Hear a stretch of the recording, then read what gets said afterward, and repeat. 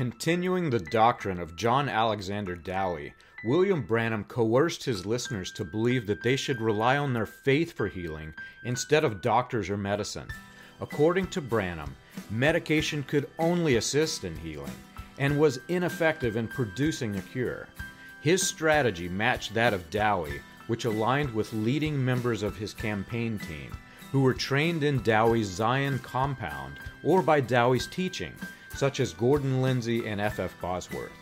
Examples were given of current medication of the era which could only assist in healing, while it insinuated that medications which did exist to cure disease were of little value. These were examples given in the sermons. Instead of encouraging listeners to seek medical help for their diseases and afflictions, which would have had a direct impact on his revenue stream, William Branham warned his listeners that medication would bring death to their household.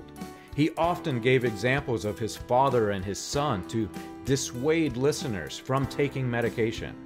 If his listeners did heed his warning, decided to take medication, and died, Branham said, "It was your own fault after that." He said that humans who took medication were guinea pigs, and that medicine was dangerous. According to Branham, diseases of the modern world only existed because of medication, and without medication, people would be healthy. You can learn this and more on william-branham.org.